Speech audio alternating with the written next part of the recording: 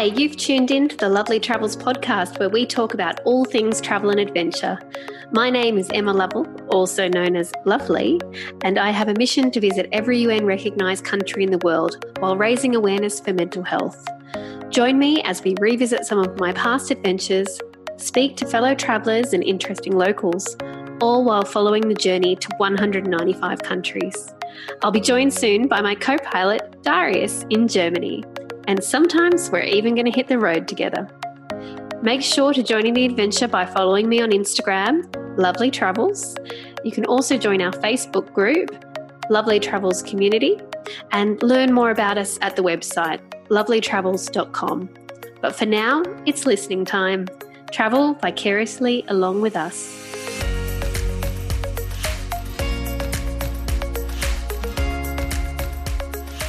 Hello and welcome everyone to another episode of the Lovely Travels podcast. Emma, good morning, good afternoon and good evening, wherever you are, whatever time it is.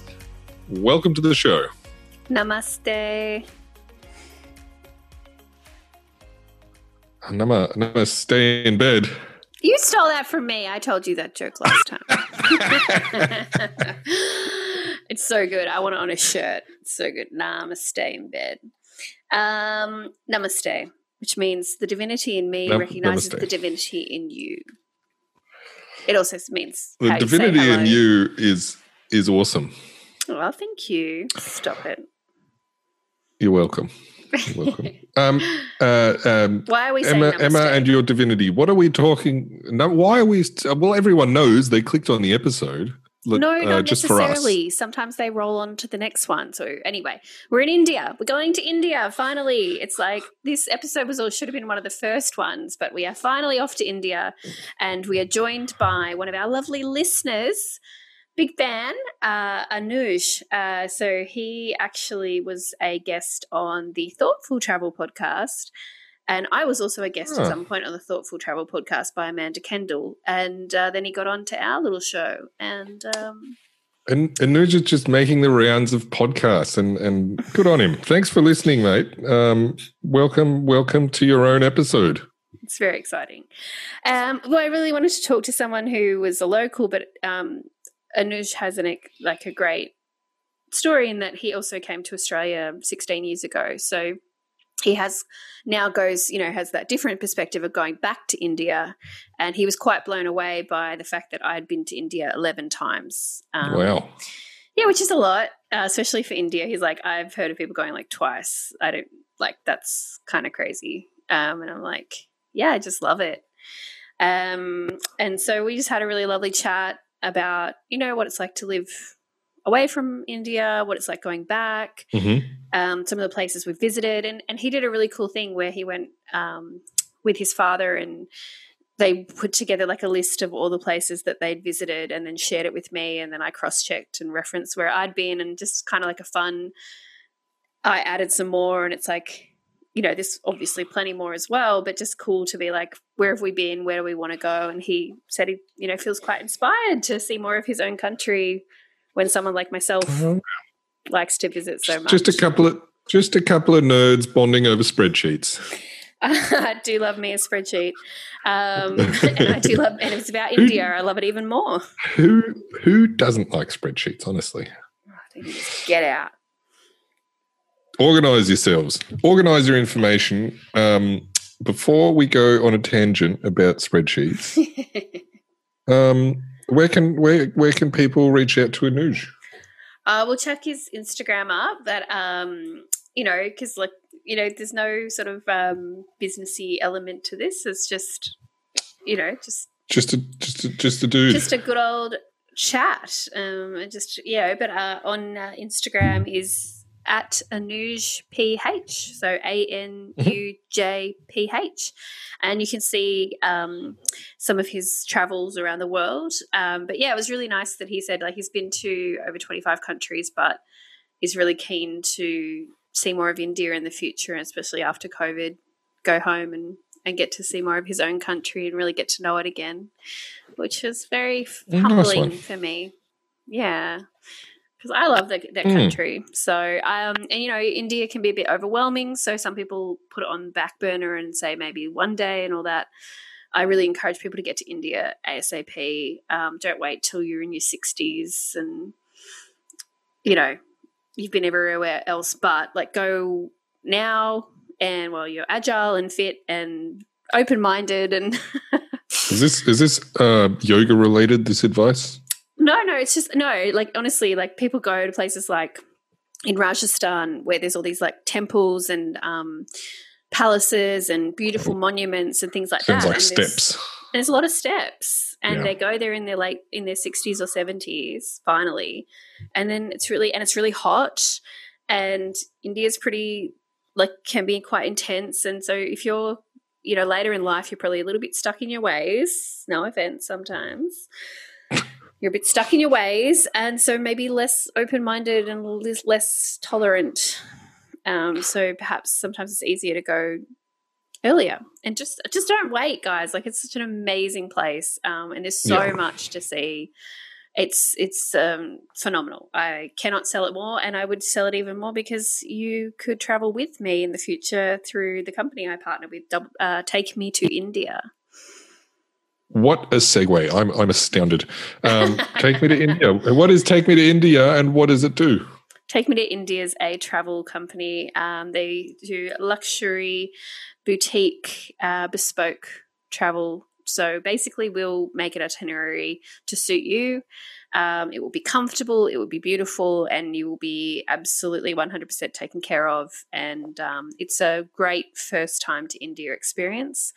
And yeah, we will put things in the itinerary that you would never have even imagined were possible. So Elephants can be in the itinerary, tigers can be in the itinerary, palaces can be in the itinerary, backwaters on boat, staying on a houseboat, spending time in the tea plantations, heading to the mountains, doing yoga, whatever you want, we'll do it. Sounds great. All right, I'll take 2. So, yeah, takemetoindia.in is our website. Take Me to India on Instagram. Take Me to India on Facebook. And, yes, I'm a travel specialist with Take Me to India. So I would very much love to plan your trip in the future. Sounds fantastic. Now, let's dive into the chat between you and Anuj and see where that takes us. Yes, this is the first of many India episodes, so enjoy. Namaste. Namaste. Namaste. Welcome to the Lovely Travels podcast. Anuj, thank you for joining us. Well, thank you, Emma, for inviting me. It's been my pleasure to be invited here. Aap kaise hai? Main theek hu. I'm really well. Thank you.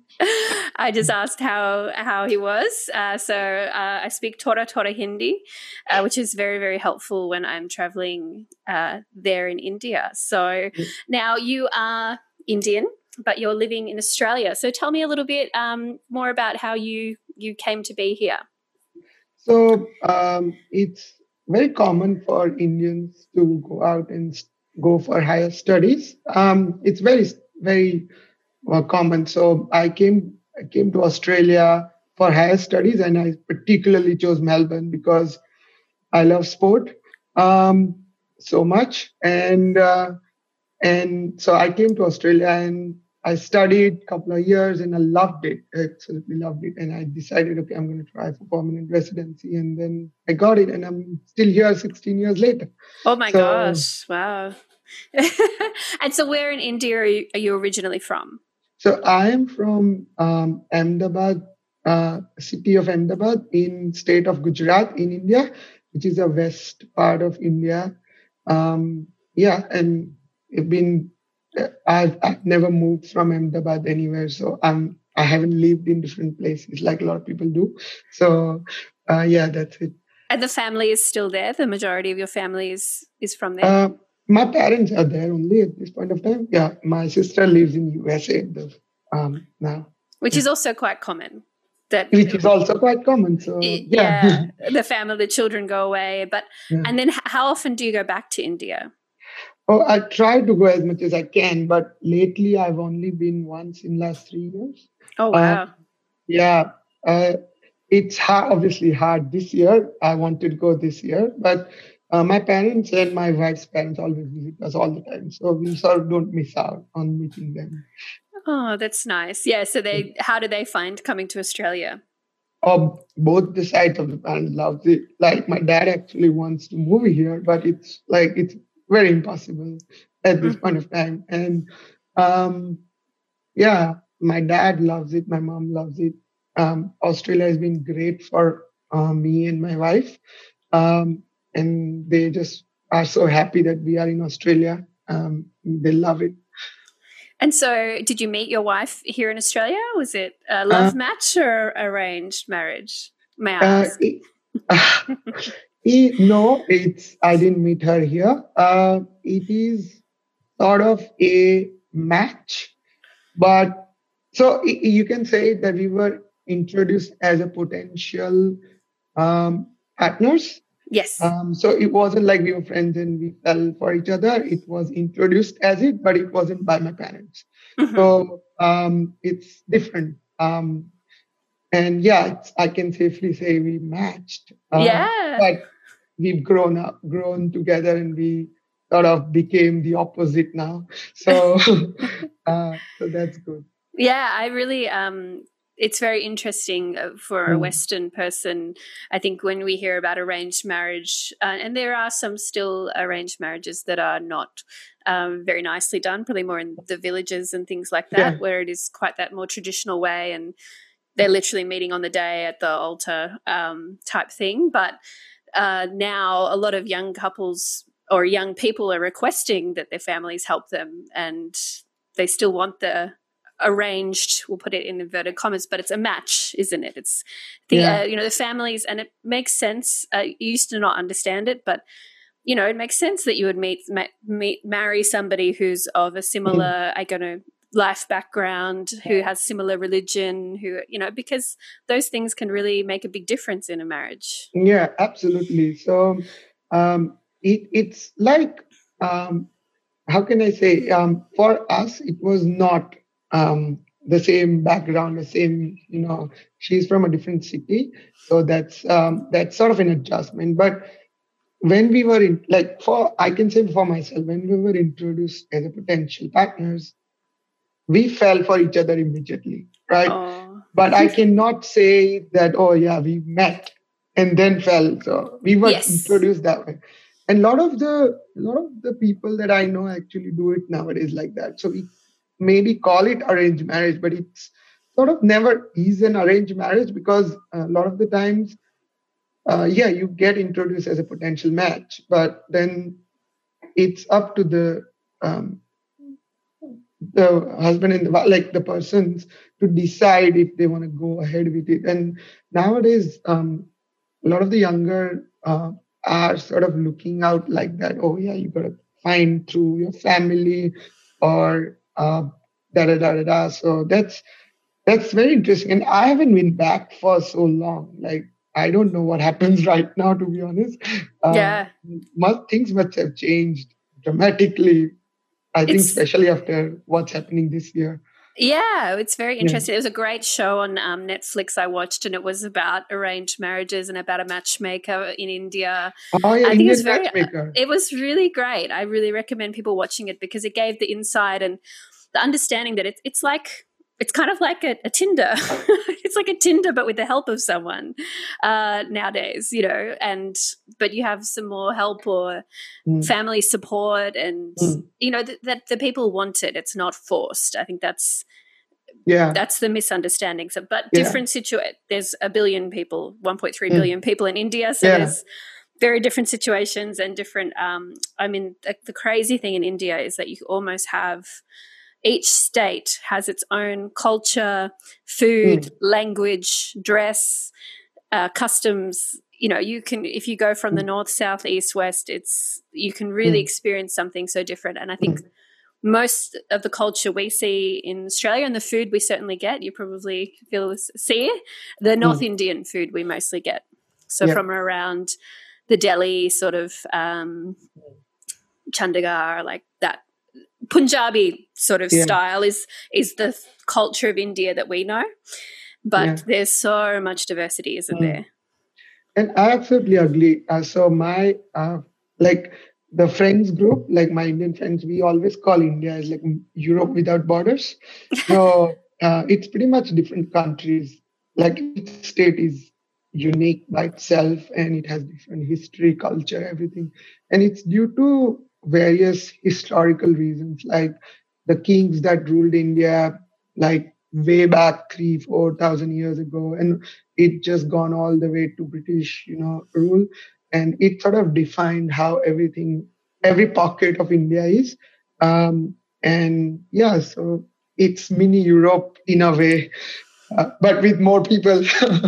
Many more people. But like if you guys go to the south, like Kerala, or then you go over the other side to Chennai, like you got like in Tamil, like you wouldn't be able to understand. It's completely different language. Yeah, and some of my Tamil friends actually tried to teach us Tamil, and there was no way. Like, I think Spanish would be easier to learn than Tamil would be. Yeah, and they have you have Bollywood, they have Tamilwood, don't they? I think Tollywood. Tollywood, yeah. So they have their own, because they don't understand the Hindi movies. So they have the Tamil language, and the dance is different and the dress is different. And I have to say my favorite food is South Indian food for breakfast. Yeah, dosa, idli. I love it. Idli, vada, dosa, sambar, chutney. Yeah. You will get it everywhere, and that's amazing. It's so, my husband, when I took him in 2017 for the first time, in the morning we went and we had the dosa, and we had the big like cone one, so it's shaped like a cone. And then it's funny because we came back to Australia, and one time we went out and we had dosa, and he was like, "This isn't dosa." And I was like, "What? It is dosa." And he's like, No, this isn't dosa. It's not a big cone. And I said, "Oh, sweetie, no, they come wrapped different sometimes." He just got like the full experience. And he sometimes says to me, even now, 3 years later, he's like, "Oh, can we just go back to India? I really feel like dosa." That's a very long way. Over Melbourne, and we can make you one, the phone one. And home food is the best. So you tell me, what are your favorite foods? What are you sort of making at home? Oh, I cannot cook like any. I burn things, so or burn vessels or destroy a lot of things. So my wife is an amazing cook. She cooks.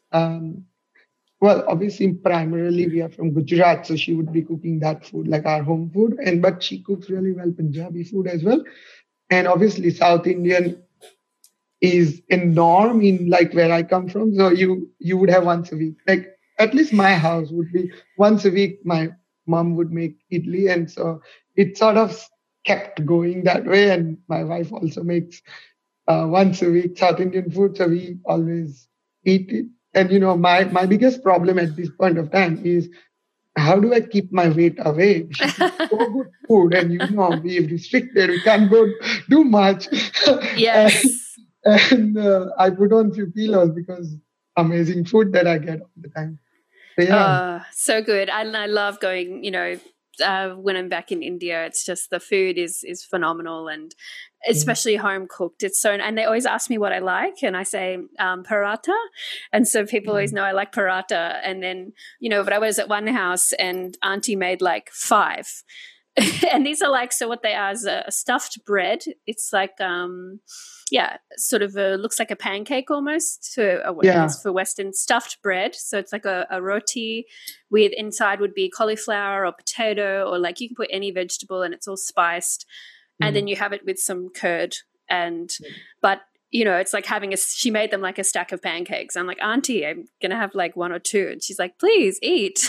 I have to learn this. I have to stop telling people what I like, because then the next day they make all the food for me, and then they want to watch you eat all the food. Yeah, and in India, it's a norm to just serve your guests as much as you can.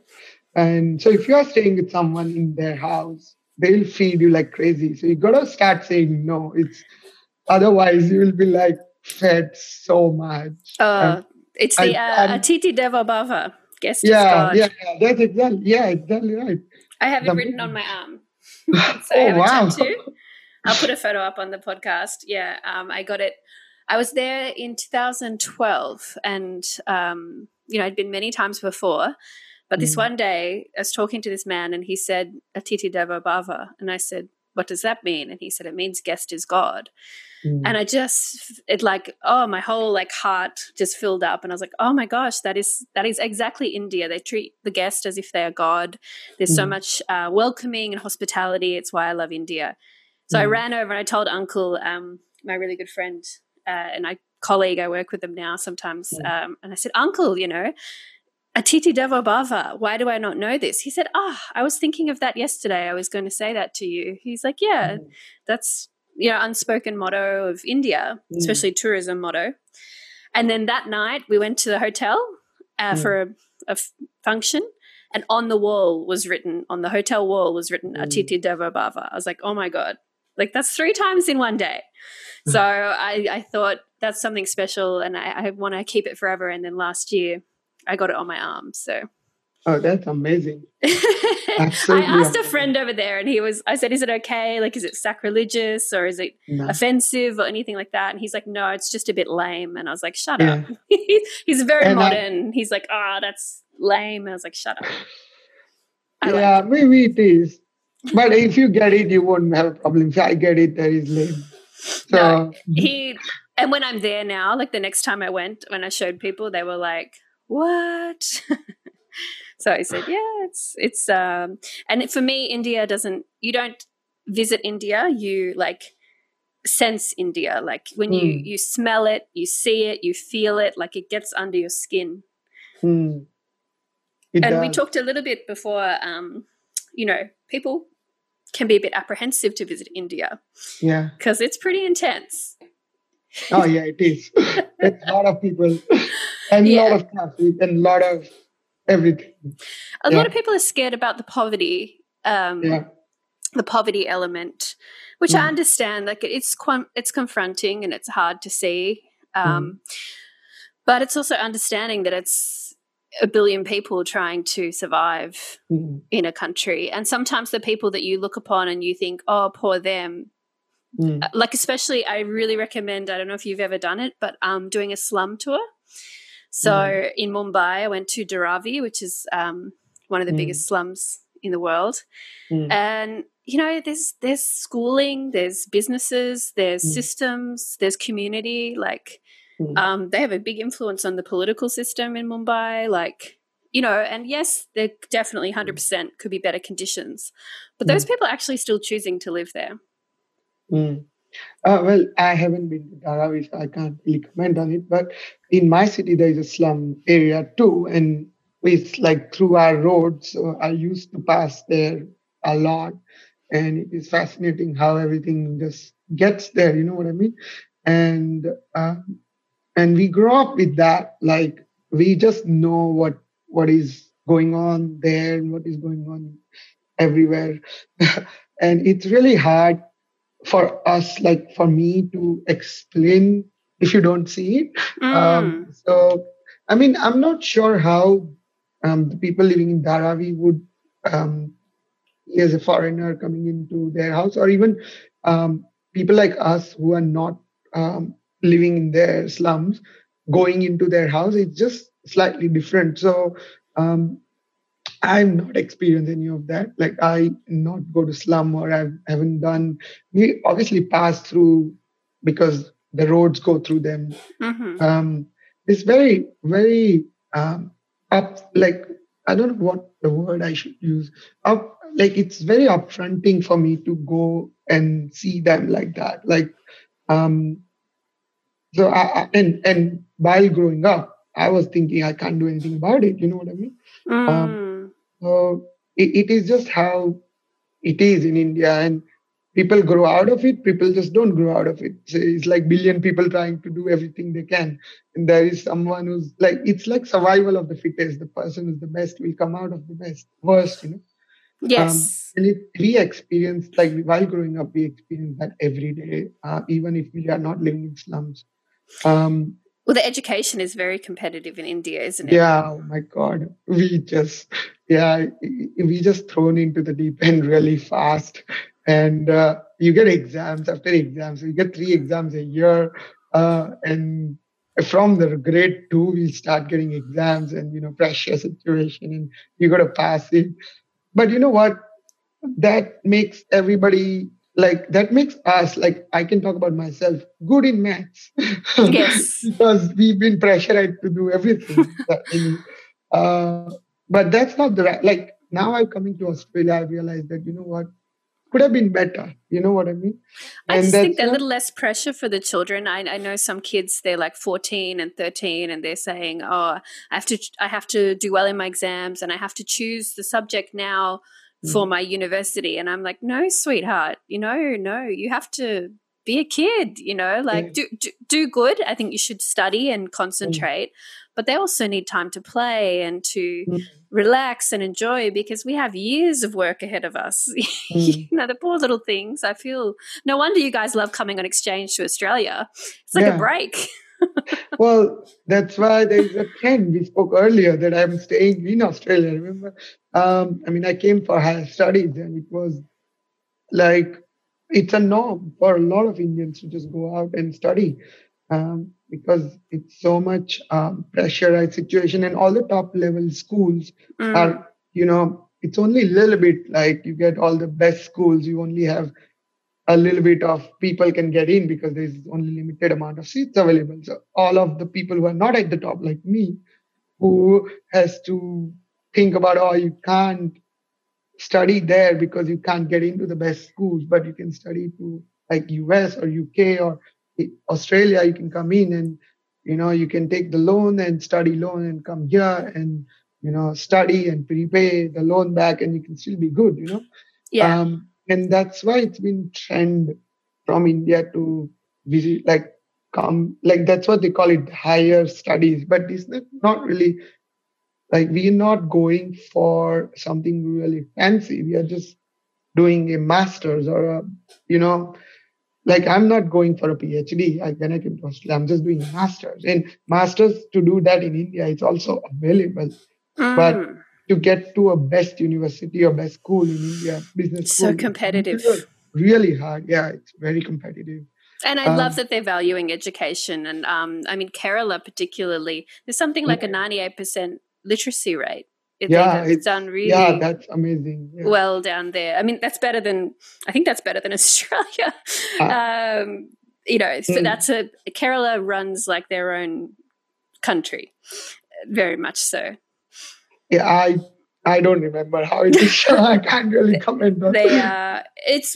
They've handled COVID really well and things like that. Yeah. They have a very big focus on health, and there's quite like feminist sort of or females have quite a lot of rights there and things like that. It's quite a progressive state in India, so it's quite interesting. But tell me, so because when you go back, do you actually get some time to travel? No, not really. Not at all. So pretty much, like, if I go back, it'll be like 2 to 3 weeks, max.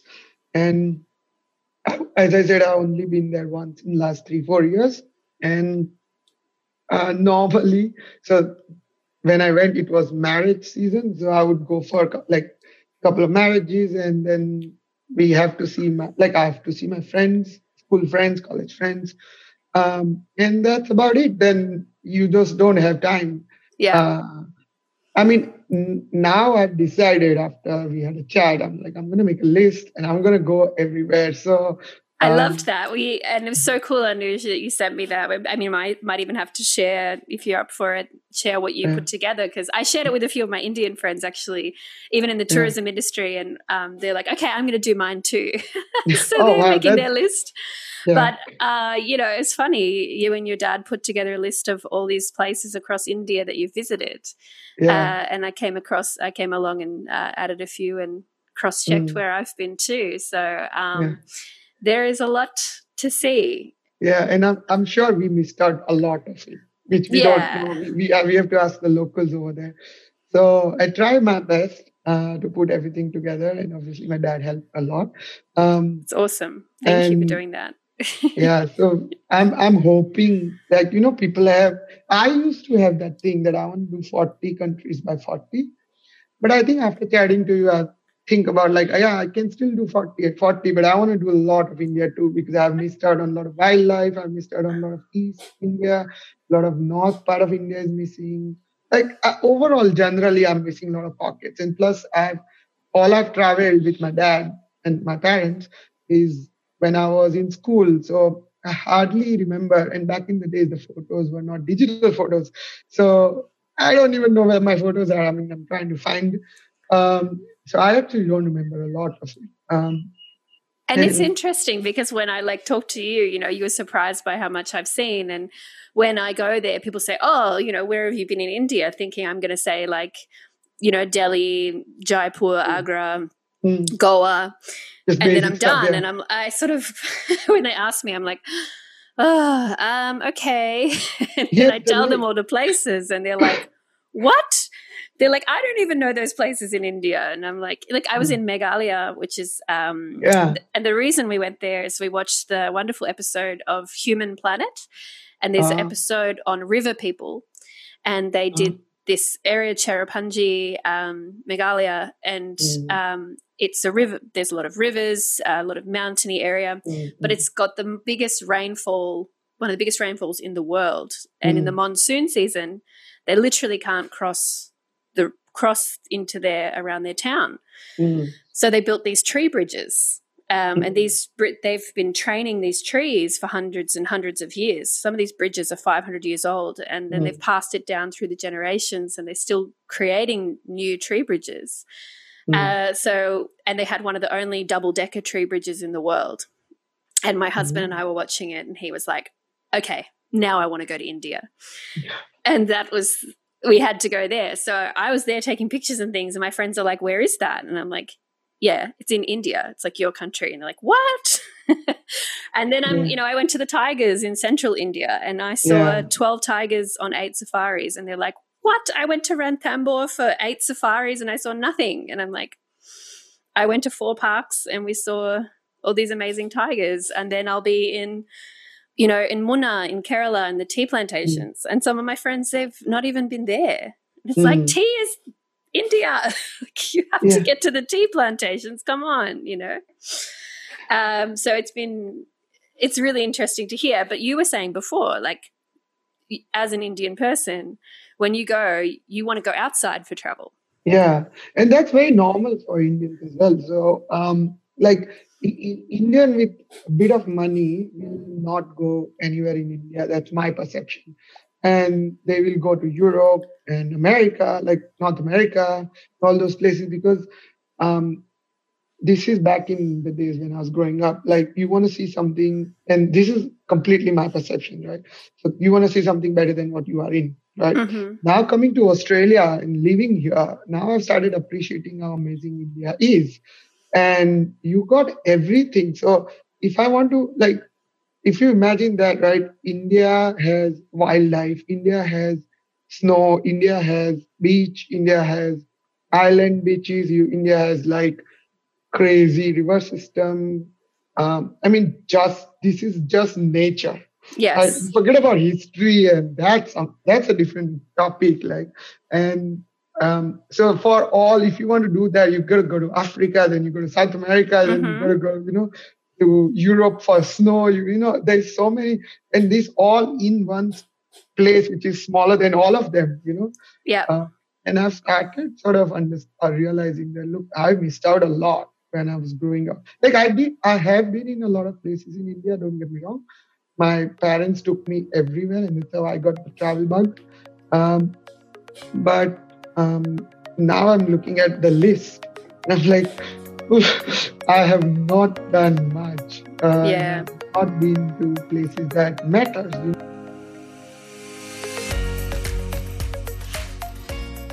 Like in India, you have tiger safari as well as lion safari. There's no country in the world has both. And you can just do it in 2 weeks' time. You know what I mean? You can go to lion and then tiger, and you probably see one of them. Absolutely. Leopards, you have elephant, you have rhino. Yeah, everything. And so we don't have to go to Africa. You know what I mean? It's there. The lion safari is just around the corner from where I grew up. Like, it's not exactly around the corner, but it's like drivable distance, right? Like Absolutely. 8 hours or something, or a train ride away, right? Yes. So, but we never we didn't think about that. All we think about it is, we need to go to Africa to see lions, but they are there, or and there is culture is amazing, like caves and cave systems, and then obviously Taj Mahal and all this northern part of India has all those Mughal history. This unbelievable part. Like if there are temples, they are South Indian temples. They are like, I don't know, one of the temple could be 1,000 years old. You never know. Like, and in Madurai, I went to the Meenakshi temple, and it was actually just before one of the festivals, and completely different. The colors and the ceremonies going on, and just the artwork that's in there, and the people going to worship. It was just like this. Everyone was there. It was amazing, and people keep going to visit. It's. Yeah.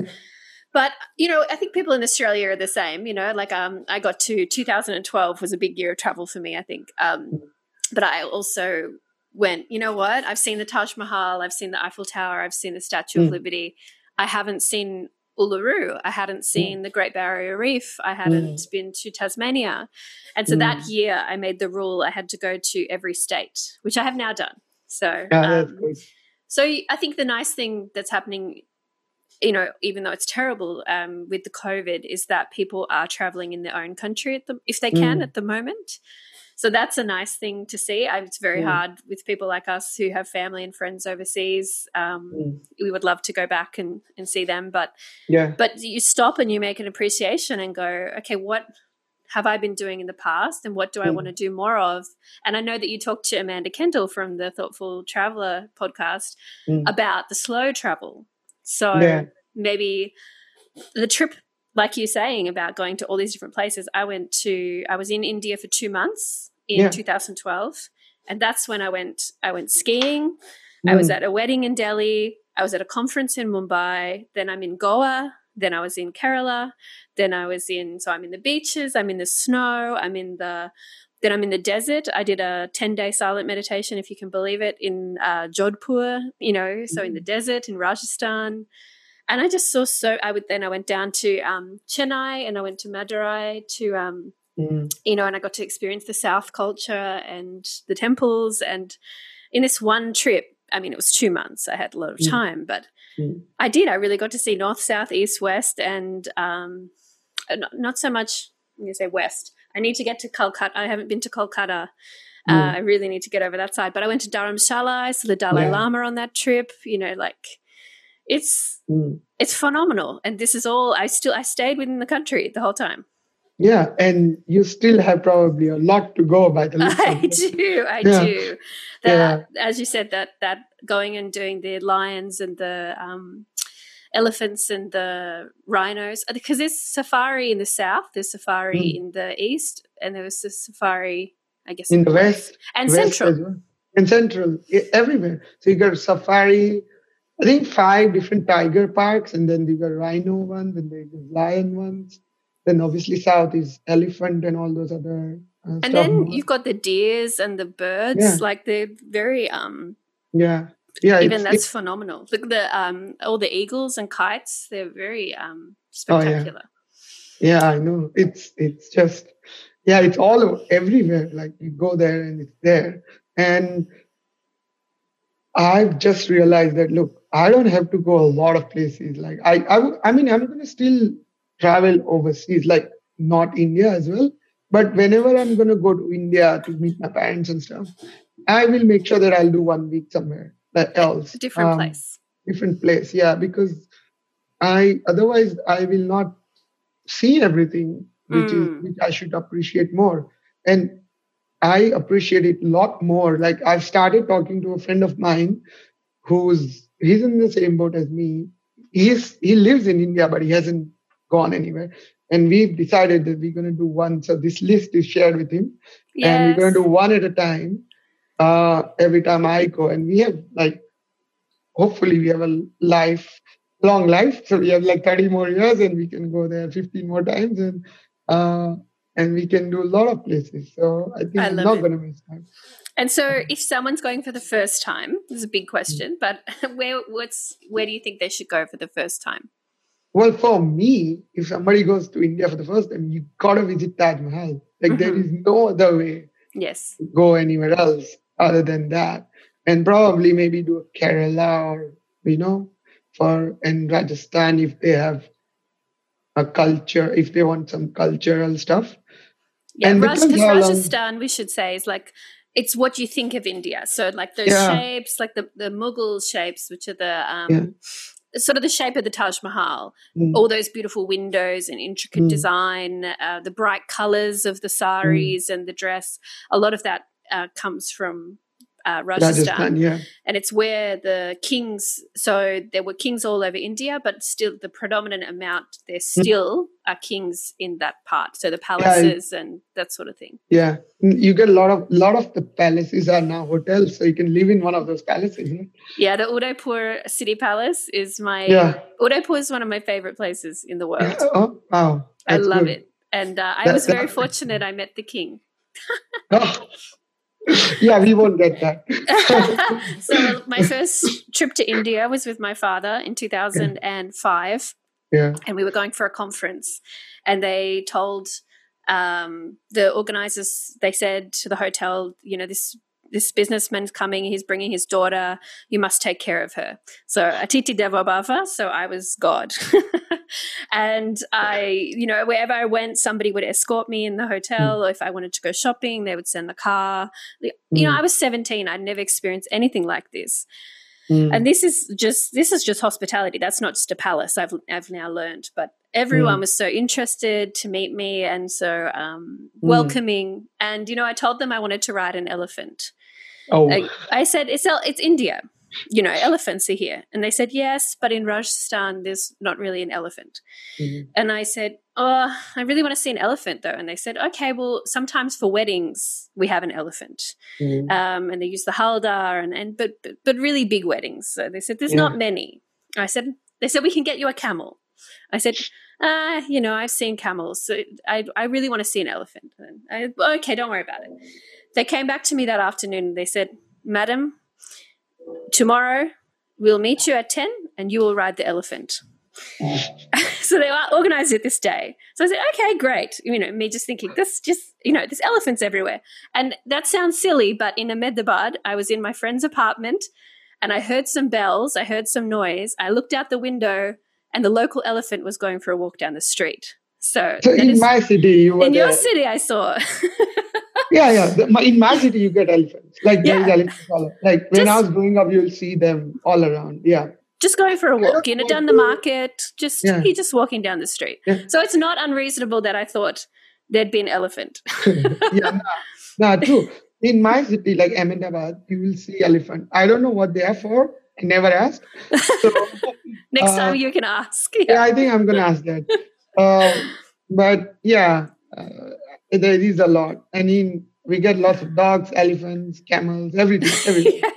So, but in Rajasthan, not so much. So, anyway, because of the weather, Yes. So they came to me at 10, and the hotel, assistant, he took me, and we walked through the Udaipur City Palace. We walked through the gates. Then we were into the private area, the king's area. So we walked through another section, and then they opened the gates, and there was my elephant. They brought the elephant to the palace for me to ride. And then I rode the elephant around the king's garden. Wow. This is why I love India. Wow. So I won't get that. I can't promise maybe everybody has that, but maybe there should be someone who should start a travel agency to do that kind of an experience. Just to wow the Westerners and make them tell, it worked for me because I've been now 11 times. So people ask me why I love India because I ask for an elephant and I get an elephant. Wow. So that's was pretty special. And the day we had to leave the palace, I cried. I was so blown away I couldn't believe how nice and welcoming and wonderful these people had been to me. Everyone wanted to have us for lunch. We were going to Delhi There were quite a few of the businessmen were there, and everyone wanted to have us in their home for lunch or for dinner.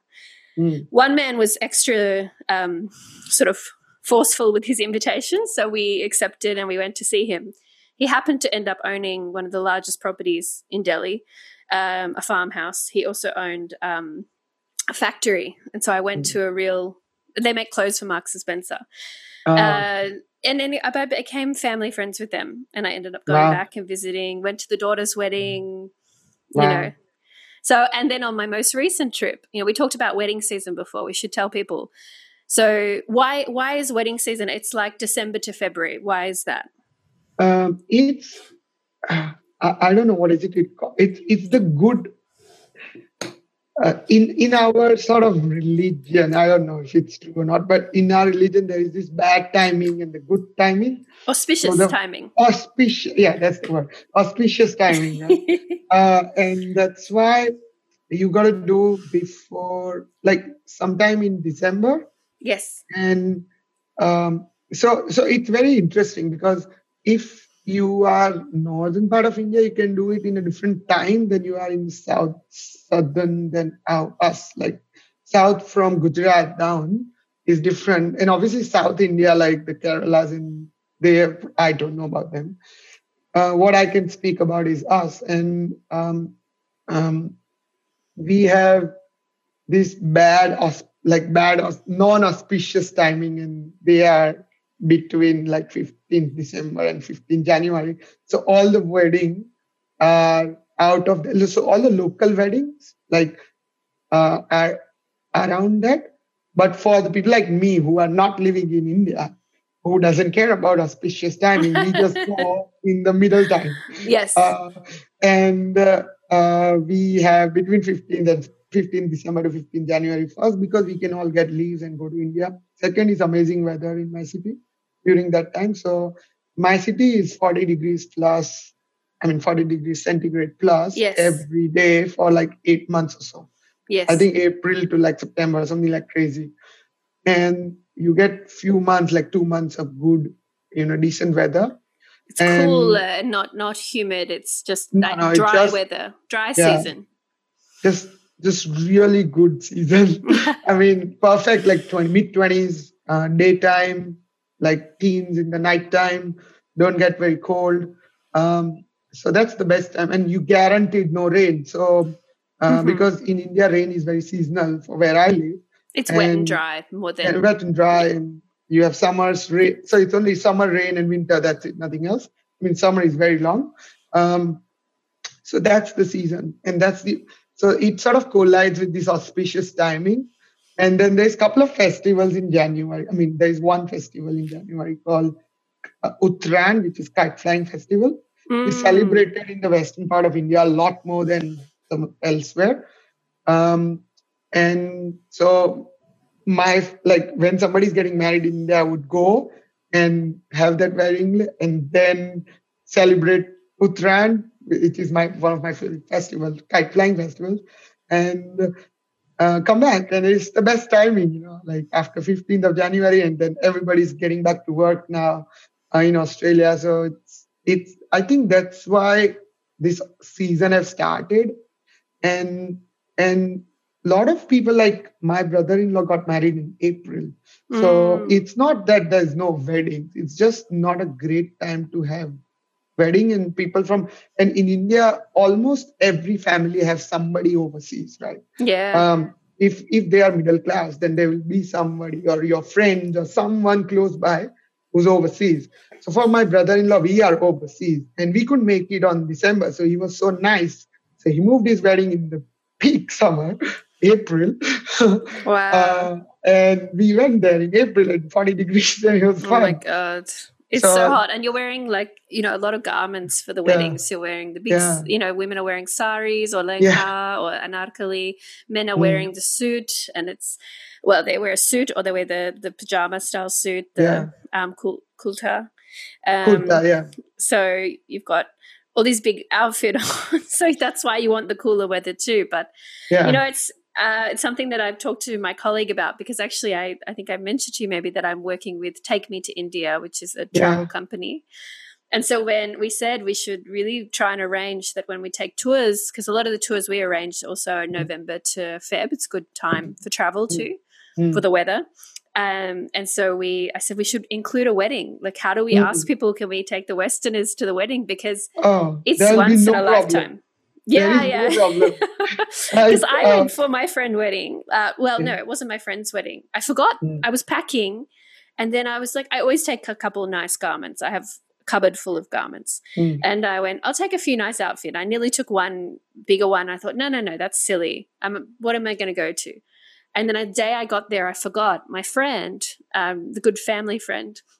It was her husband's cousin's wedding. So she had invited me. She said, if you're in Delhi, like that's the night of the wedding, you should come. It ended up being there's sometimes 4 days of wedding. So this was the Sangeet night. So it's sort of it's a party night. Anyway, she asked me, what are you doing here? You're still coming tonight, and who are you here with? I said, I'm here on a tour. I'm taking 3 women around India. She said, well, bring them. And it's just like that. Just bring them. And so I said, I didn't tell them because I thought it might happen, but I wanted to just make sure it would definitely happen. So I said, okay, I have a surprise. We're going to a wedding tonight, an Indian wedding, but we have to go shopping right now. So we took all around Delhi, trying to find outfits. I actually ended up lending them all my garments, and we went to this function. But they, and I just said, yeah, we should. My mic's going bad. Let me just check. Okay, we're good. So I said, definitely we should arrange that we start taking people wedding tourism, which I think is a thing. I don't know, but it would be amazing for the tour people to see the weddings, because I actually, honestly speaking, I didn't go to India for a long time in between years when I was here, before I started earning a lot and I finished the uni. So I actually, one of my friend owns a wedding venue in my city. He's very well known. So I actually told him up one day, look, I'm coming. I need to go to a wedding. Is there anything scheduled at your place? And he's like, yeah, we got like 10 weddings within December. So you come around, it's fine. It was going to be this year. It didn't happen, obviously. But next time, I just love it. The food is the unbelievable. food. You get to have every type of, if you wanted to taste the foods, then that sort of food, function, you get to try all the foods. And I think people as well, they don't think that in your state is different. Gujarat is predominantly a dry state. But if you go to weddings, if you go to weddings in other places, people think that Indians don't drink. You go to an Indian wedding in anywhere but Gujarat, my God, they drink. They will drink you, and because of the hospitality, because you're the guest, they will offer you more drinks. And because they know also in Western culture that we do drink more, it's very my girlfriends learned that quickly. That I was like, pace yourselves, and the next day was tough. And in India, I think I don't know whether this is correct or not, but in India, a lot of they drink a lot of whiskey style drinks. So in India we get wine, spirit, gin, all these different fancy. I'm sure it is fancy now over there, but when I was going, it's just very plain. And if you go to like a smaller wedding, you'll be like very same sort of drinks, and it will be like it's very strong, and you have like few, and then there is a problem, Yeah, whiskey and beer. Yeah, that's the Kingfisher.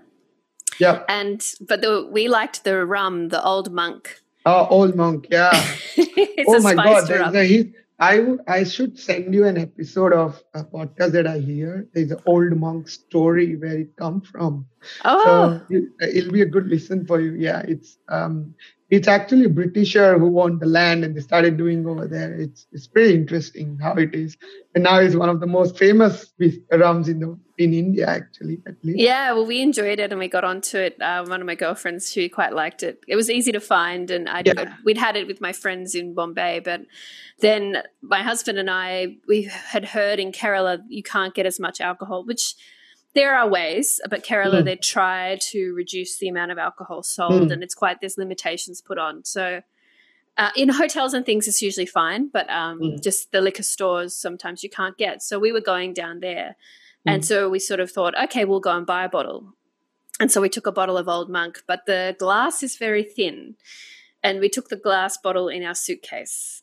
Well, in my husband's suitcase.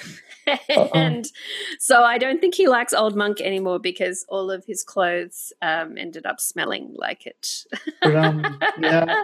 Dark rum through a suitcase is not a good idea. Not a great idea. And they also gave it to us in a cloth bag, not in a plastic bag. So it went everywhere.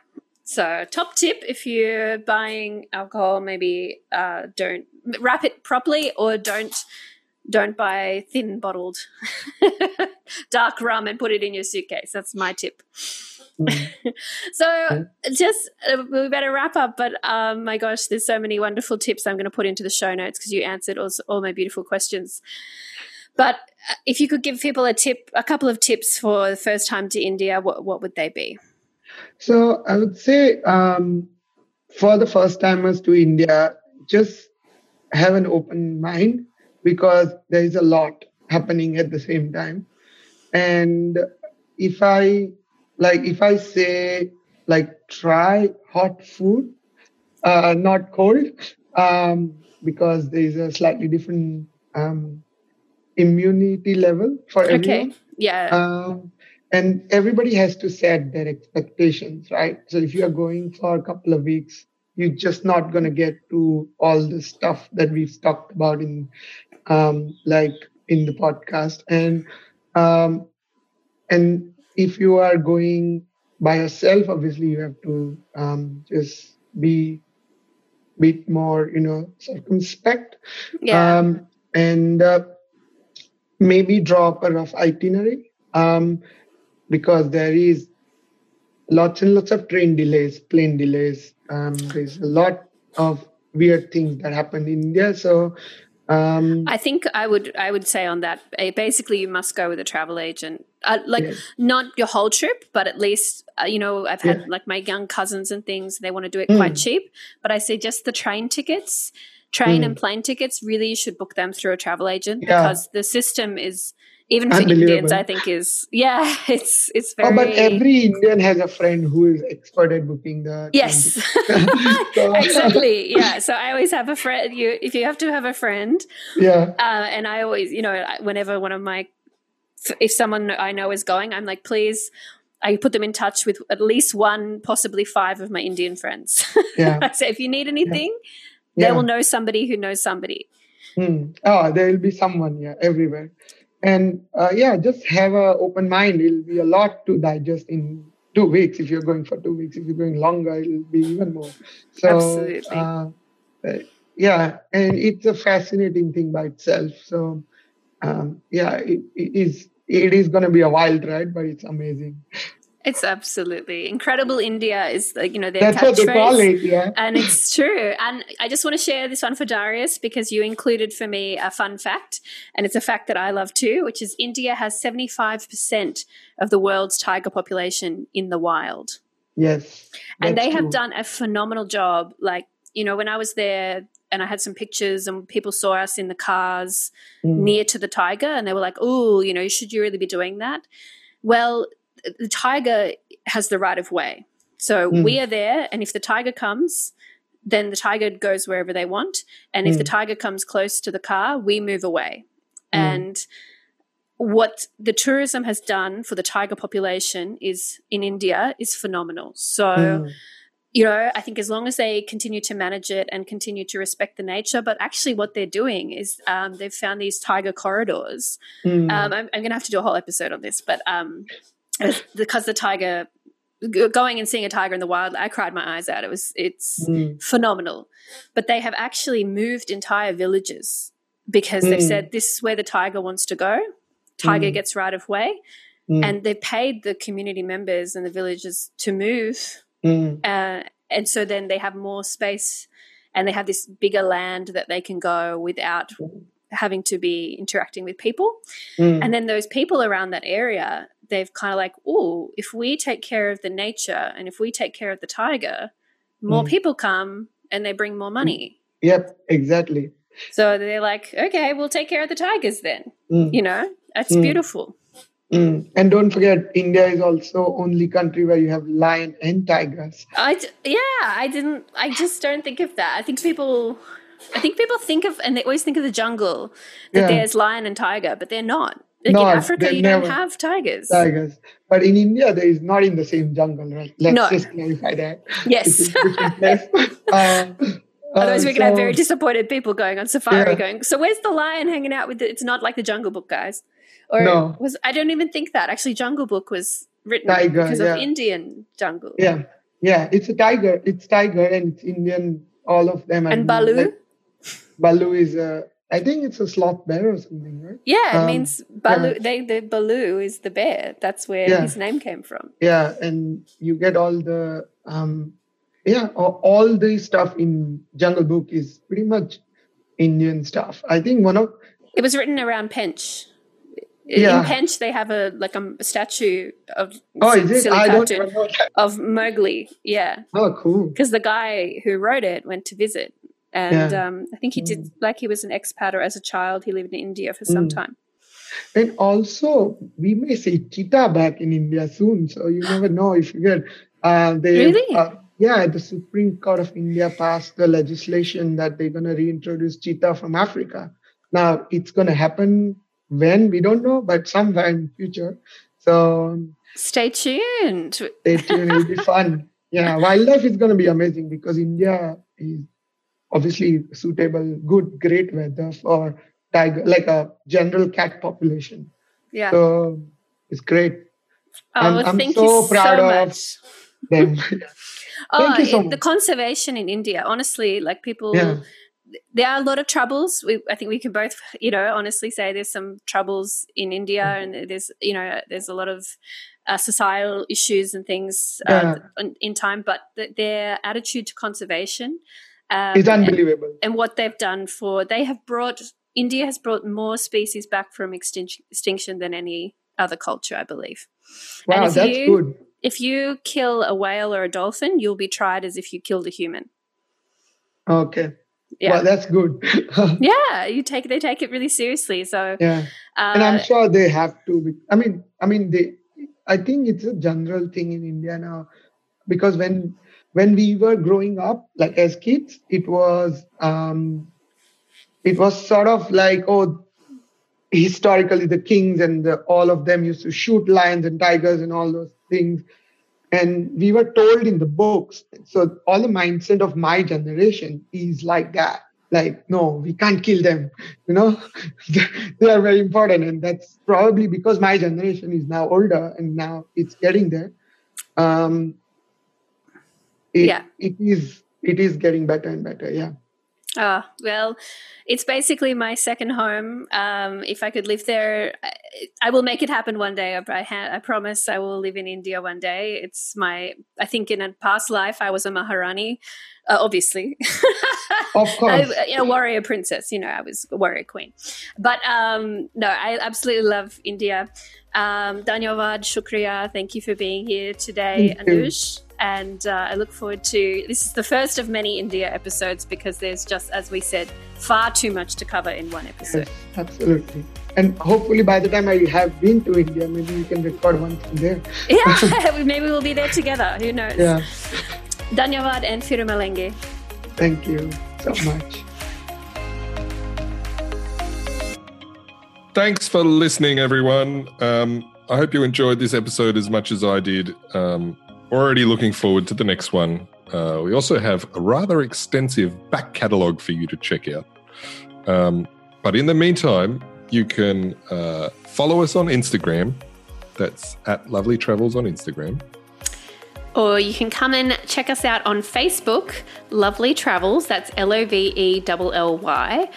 Or we would love for you to join our Facebook community with more than 500 members talking all things travel and adventure. That's the Lovely Travels community. You can also visit our website, which is lovelytravels.com. Or shoot us an email. We love hearing from our listeners, so please send us an email, feedback, comments, questions, whatever. info@lovelytravels.com. And you can listen, review, subscribe, like, share, and promote our podcast in any shape, way, or form. We are on Spotify, iTunes, the internet, Google Podcasts. Everywhere where you get podcasts, you will find us. All good podcasting locations. So That's tune in right. next time, guys. Thank you so much for listening. We'll see you then. Thank you. Bye-bye. Bye.